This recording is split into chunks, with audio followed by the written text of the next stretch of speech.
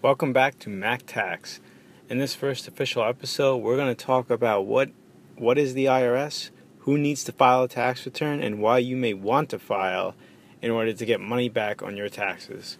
Please remember the content of this podcast is for educational purposes only, and you should consult with your accountant, advisor, and other resources before making any decisions.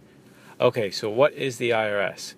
IRS is short for Internal Revenue Service, which is the United States federal collection agency that implements the tax law, provides guidance on how to be in compliance with the law, and ultimately is responsible for processing your tax returns. You'll hear many people on commercials refer to the IRS as the most powerful collection agency in the world. In some cases, this is true, because the IRS is the only division of government where you are actually guilty until proven innocent. For instance, if the IRS says you didn't pay enough taxes and you got to pay more, the burden of proof lies on you, the taxpayer, to provide the evidence that you paid the correct amount of taxes. For today, let's break down the formal IRS guidance in Publication 501 on who needs to file a tax return. Okay, so this may not come as a surprise to most of you, but if you have a job and you make money for that job, you're most likely going to have to file a tax return. It doesn't matter whether you are a citizen or not, you must file a tax return. A non-resident alien, which is the technical term defined by the IRS for individuals living in the U.S. who are not a citizen and do not have a green card, are obligated to file a tax return under separate rules different than a citizen who would file a tax return. Now, doesn't that just make things complicated? Even if you die, you still have to file a tax return. Now, you must be thinking, these people at the IRS are nuts, right? Well, the only way that you really get out of filing a tax return is if you don't make a certain amount of money. Alright, so let's dive into the numbers. What are the numbers that you must make each year in order to be required to file a tax return as a U.S. citizen? Well, there's different filing statuses that you can claim on a tax return. Let's use the two most common filing statuses, single and married filing jointly, for purposes of this podcast. For single individuals under the age of 65, if you ended 2018 with gross income less than $10,400, you do not need to file a tax return. If you're married and under 65 and both of your husband and wife made under $20,800, you are not required to file the tax return. Now, this is income that is considered taxable. What's taxable income? Basically, any income that is not specifically defined as not taxable. So basically, the only thing most people would know is municipal bonds. That is specific interest income that you earn that is not taxable. Very few things in this world are not taxable.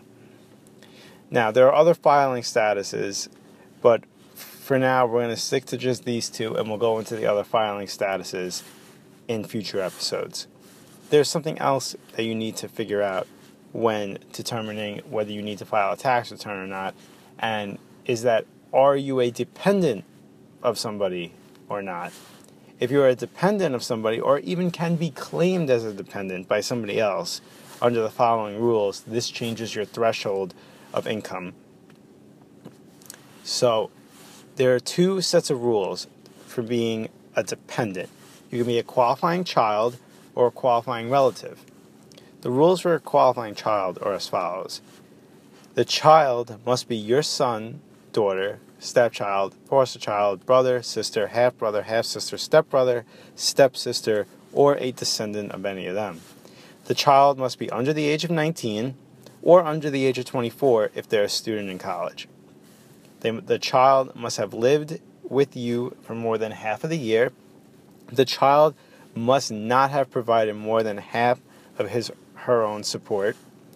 The child must not be filing a joint return, aka married. So if you meet any of those requirements, you have to be claimed as a dependent. You cannot claim yourself as single. You're being claimed as a dependent. Now, the other test to figure out if you're a dependent or can be claimed as a dependent is test to be a qualifying relative. So the first one is you're not a qualifying child. Okay, good job, IRS, very useful. Number 2, the person's either must be related to you in one of the following ways listed under relatives who don't have to live with you, or must live with you for all of the year as a member of your household. That's the more common one you need to meet. Basically, your grandma, your uncle, they live in your house the entire year. That meets that checkbox for qualifying relative. Also, the qualifying relative must have gross income of less than $4,050. And 4, you must provide more than half of the person's total support for the year, which means paying for the expenses, their food, etc. If you fall under one of those 2 categories, then your income threshold is much lower.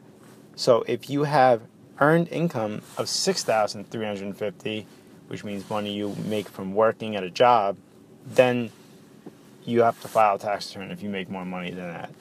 If you have unearned income of $1,050, which is basically interest income you make in the bank, gains that you've had from stocks, anything that you basically didn't have a job and work for the money, that's unearned income. So if you have the greater of 1,000 or 6,000 and you can be claimed as a dependent, you'll have to file a tax return. Here's a fun fact. Parents used to get a $4,000 deduction, formerly called an exemption, against their income for each dependent they had. Basically, for each child they had, you would get to deduct $4,000 on your tax return against your income. Not too bad, right? Just for having kids. These rules changed under the new tax law, but there are still other credits that you can claim as opposed to this $4,000 deduction that went away. We'll get into deductions and credits in future episodes. By now, you may be celebrating or dreading the fact that you will have to file your tax returns. I'm going to end this podcast on a good note, though, by telling you all the reasons why you should file, because you may be able to get money back from the government. Here's reasons why you should file. You had income tax withheld from your pay throughout the year. All those subtractions from your paycheck every week that you don't know why you're losing all that money, but you don't like it, that's money that you're paying into your taxes for the year end. That's money that you should be paying on your tax return. They're taking it out early for you. This way, they make sure they have their money and you don't have to pay money at the end of the year on money that you pay taxes at the end of the year on money that you made but no longer have because you spent it all. They normally, when you get taxes deducted from your paycheck every week, they're going to withhold more money than you actually owe.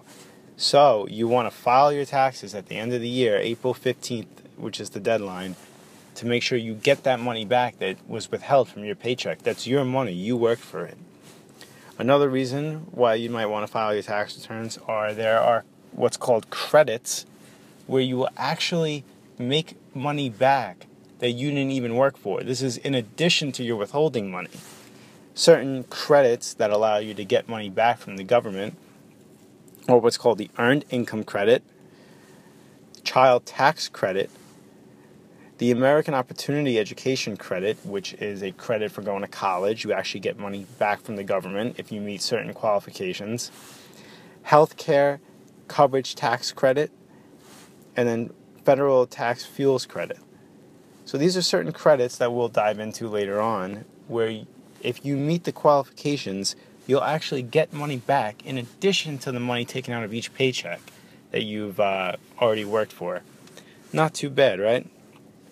For reference on where I got this information on this episode, you can see IRS Publication 501 on the IRS's website. Thank you for listening.